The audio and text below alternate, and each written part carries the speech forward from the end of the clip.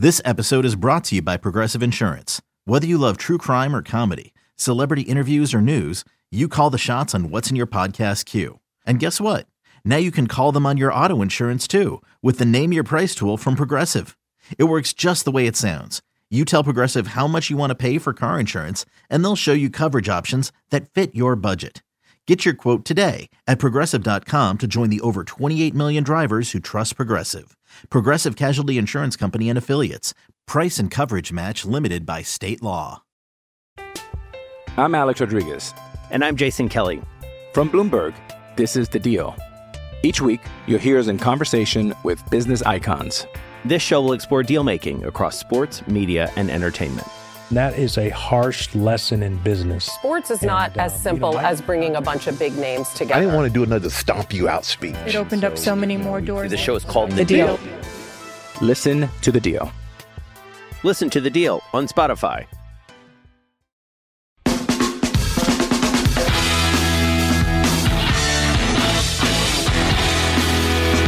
And we're back here on Inside Black and Gold. I'm going to leave the signings up to my right.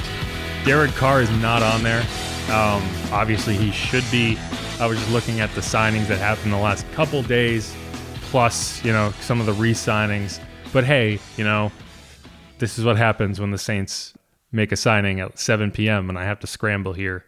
But we're going to go through a mailbag, and we're going to get into some questions that y'all had, kind of going through questions, comments. It's a whole thing.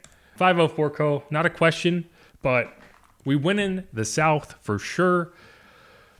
Yeah, I don't think that the other teams in the NFC South got that much better in terms of none of them have a quarterback. If the Panthers bring in CJ Stroud, right, Bryce Young, they obviously give themselves a better chance. And that's probably going to be what they do. They traded up to number one, although there has been reports that they might trade out of that, which is ridiculous to me. They brought in Miles Sanders. The Panthers did. They obviously signed Shai Tuttle and Andy Dalton. The Panthers don't scare me, but that defense has given the Saints fits over the last couple years, and the Saints have to do better. They have to do better. They have to do better against the Panthers. There's no doubt about that. But you look at the Bucs, they signed Baker Mayfield. He and Kyle Trask are going to compete for that job. Good luck. And then obviously the Falcons, they signed Taylor Heineke, and he's going to compete with Desmond Ridder. Maybe I don't know if he's going to back him up. They gave him a decent number on that contract. There's just nothing happened in the NFC South that tilts me in any way toward the other teams being competitive, right? And yes, the Saints have holes now that they did not have before, but not as many as you might think, right? You feel comfortable with the wide receiver room. You are betting on Mike Thomas being healthy, and that's the frustration I have on offense in terms of you got to bring in somebody, I think, as kind of Mike Thomas insurance. I don't know who that is, but I think you got to do it. And you need a contested catch guy there somewhere. I feel good at tight end. I feel good at running back now. I think you still draft a guy just because you're going to, if Alvin does get suspended 6 games, you need someone who's going to be your RB2. And I don't know, maybe that's Eno Benjamin. Maybe, I don't know. I think if it was going to be Eno Benjamin, you would have played him more late in the season. But that's going to be something to watch. I still want Tajay Spears. I'm still trying to speak that into existence. But yeah, you go through all the positions. You feel better at quarterback, offensive line. I think you need to shore up the interior line, but you feel good at the tackle positions. It'll be interesting to see if they bring James Hurst back. I think you want to, because I think having a swing tackle who can also play guard, that helps. Then on the defensive side, a linebacker, losing Ellis hurts, but I don't think it hurts significantly outside of, if guys get hurt. But You spent a third round pick on Zach Bond. He can be a Sam linebacker. It's not a position you run out there that regularly. And then you just got to hope that Pete Werner and DeMario can get through the season healthy. Maybe you draft a guy, maybe DeMarco Jackson, 5th round pick out of Appalachian State last year, can stay healthy and get on the field and have an impact. I think you also bring back Andrew Dow, right? One of the reasons that I think you are okay with letting Caden walk is you have been developing linebackers, right? Like Caden was not Caden when he walked in the door, right? I mean, that's not true. Caden was Caden. Caden was not the Caden Ellis of 2022 when he walked off the field as an Idaho Vandal for the last time, right? Like he's been developing over the last few years. And so you hope that, okay, well, what can we get out of Andrew Dow? What can we get out of Marco Jackson? What can we get out of Nephi Sewell, right? These are guys who you've had in the system, have been working just like Caden had, and maybe they can make a splash. So I'm okay at linebacker. I'm okay at corner, obviously. I think the Saints are as good at corner as they've been in years. And, even in a season where you were without Marshawn Lattimore for a significant portion of it, you still had a really solid year from your cornerback group, and they're all back. You have Marshawn, you have Paulson, you have Alante, and you have Bradley. So, I mean, it's hard not to be confident there. There's a lot of hate sent at Tyrann Mathieu throughout the course of the season. I've been on record as saying I don't think he's as bad as people thought he was. And I think he really came on strong toward the end of the season. He had a career high in tackles. And then Marcus May, I'm not sold on Marcus. I think you do need to go draft a center fielder or bring in a true center fielder at safety. I'm not going to say he's a bust per se. I think he needs more time and he needs to stay on the field. But I'm not particularly sold on him. I think that is a weak spot, just in terms of you don't have a deep safety. Defensive tackle, I feel better about it today than I did yesterday in terms of these guys being brought in. I think you're going to draft there. And again, defensive end, if Peyton Turner plays like a first-round pick and you can actually keep him on the field, then I feel great about it. If you can't, then I have serious questions. But yeah, I think if you're the Saints, if you felt good about your chances of winning the NFC South yesterday, you feel better about them today in terms of the pieces you were able to bring in. Austin Kalaska.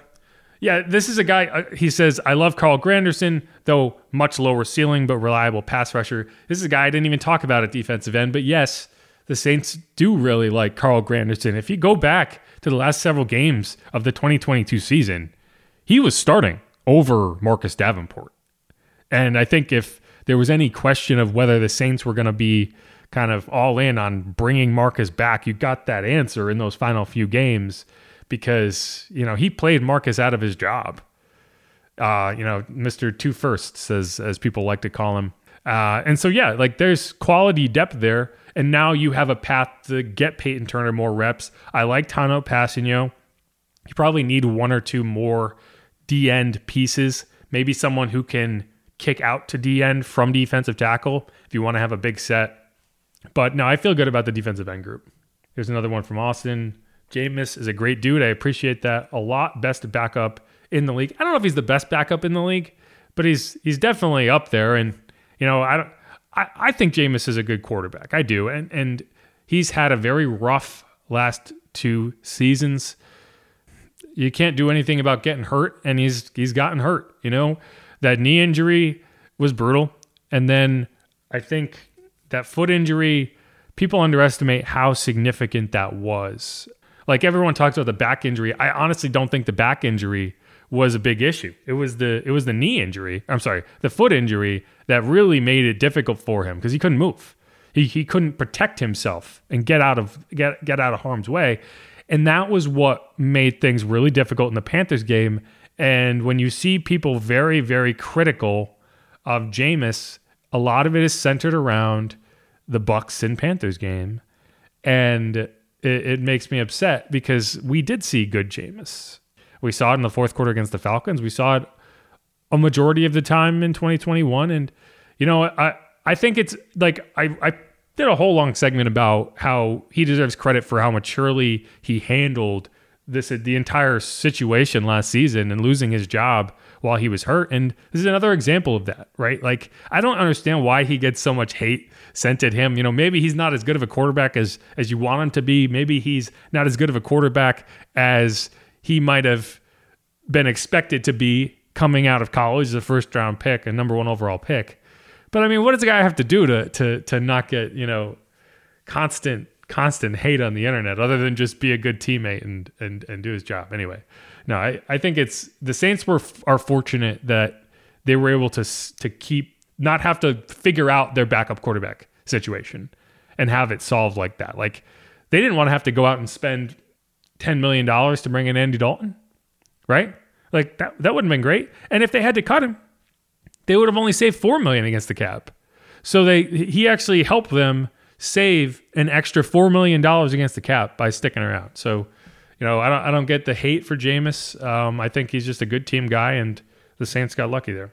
Hungry Panda Studios. It's quite a name. It says Lions fan here.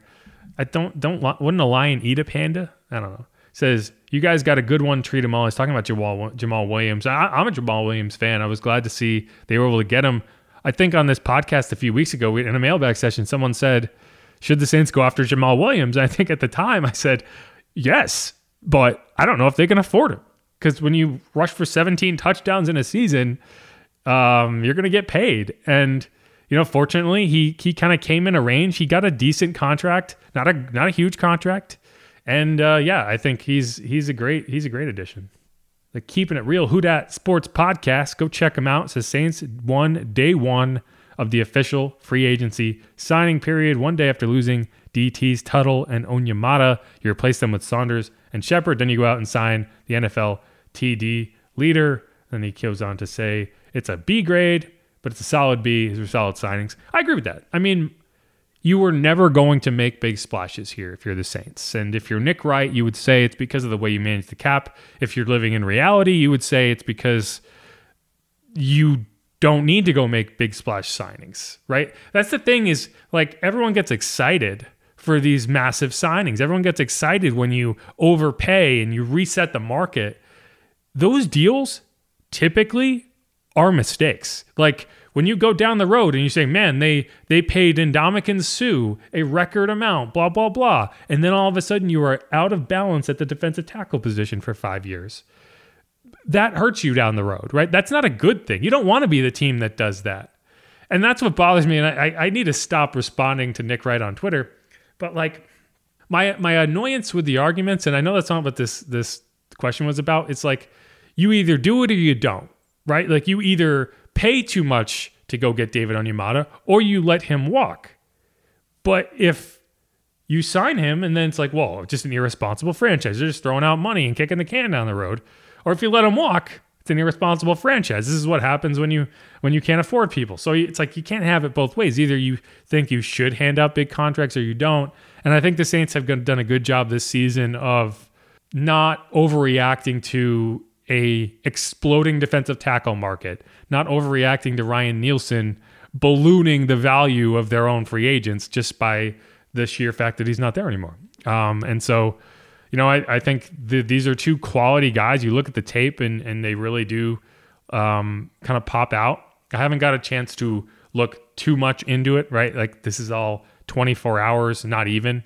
So we're going to learn more about these guys. I'm sure they'll be made available to the media in the next few days or so once they get into town and they actually sign these contracts. But no, I think these are two really intriguing guys. Another Canadian. So you have managed to replace the Manitoba Mauler with, I think he's from Ontario, maybe? I don't know. But no, I agree.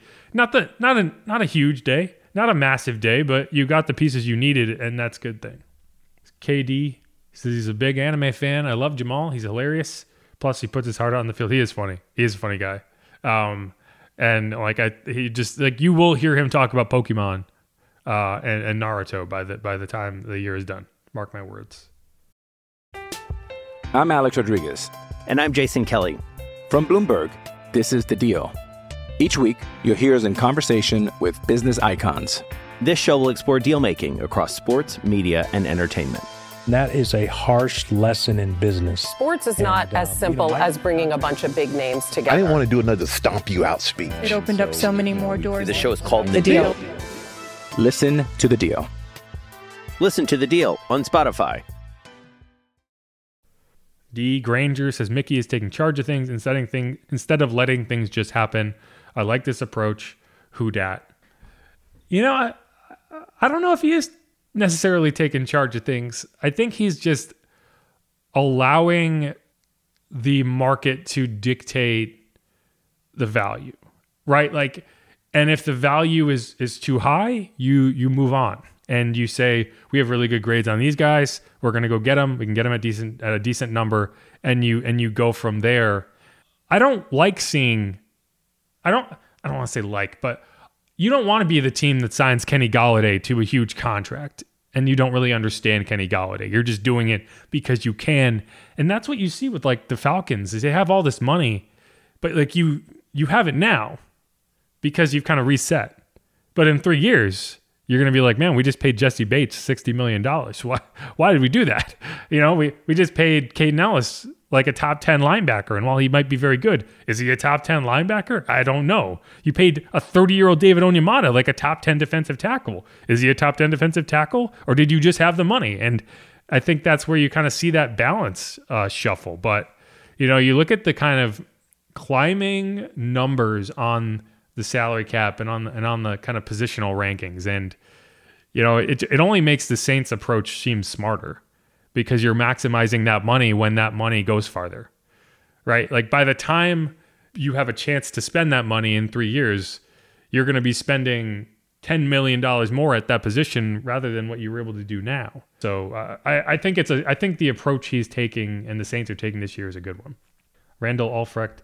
Jamal Williams lived in the end zone last year. He really did. 17 touchdowns is remarkable for a guy that probably wasn't the best running back on his team.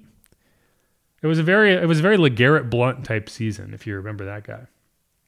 Austin Kloska says we need a rangy safety for the future. I agree. I think you need to try to find one in the draft. Gorilla Man Joe, Atlanta has gotten better on defense. Getting 2 good players from us will make a difference. Sure, I agree. I think they did get better on defense, but they spent heavily to get better on defense. And I don't know if they got better by enough to be competitive. And that's where it's like, where's the balance there? Like, are you ready to win? Because these are contracts you're handing out as if you're ready to win. And I just don't know if they are. Like, I don't know if you're ready to win until you have a quarterback in there. And I don't think that Desmond Ridder is the guy. And even if he is, like, I don't know if he's ready to win at the level that would make sense to spend $60 million on a safety. I don't know. It seems imbalanced in terms of the timeline to competitiveness versus the amount you're spending right now on a guy like a 30-year-old David Onyemata. Austin Kloska here. Tajay Spears in the 4th and Kayshon Boutte in the 2nd would be nice. Kayshon Boutte, he might, I don't know if I've ever seen someone hurt his stock more by showing up at the NFL Combine, but a 29-inch vertical leap for a wide receiver? What? That's crazy. Anyway, yeah, I don't think the Saints are going to go wide receiver in the 2nd round, but, I would love to see Tajay Spears in the 4th round. All right, here's one more question. And then we'll close out here. From KD, should we prioritize defensive back or wide receiver first in the draft? And I'm not sure if you mean early or just total.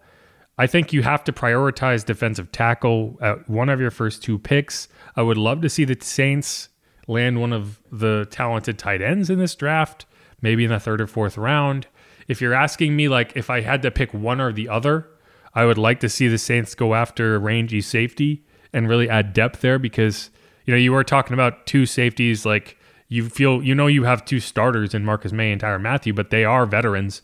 Like, you want to have depth behind them and young depth that you can develop with a Tyrann Mathieu, with quality veterans. So I would go first for a defensive back.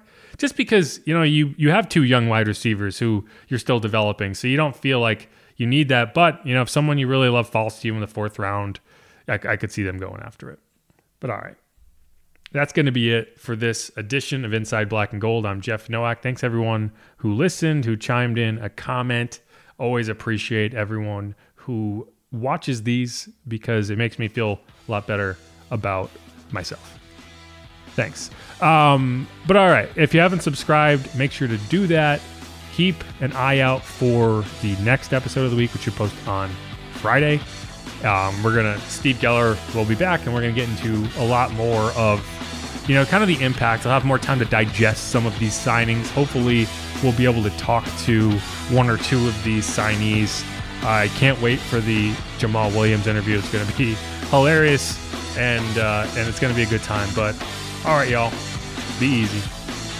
Peace.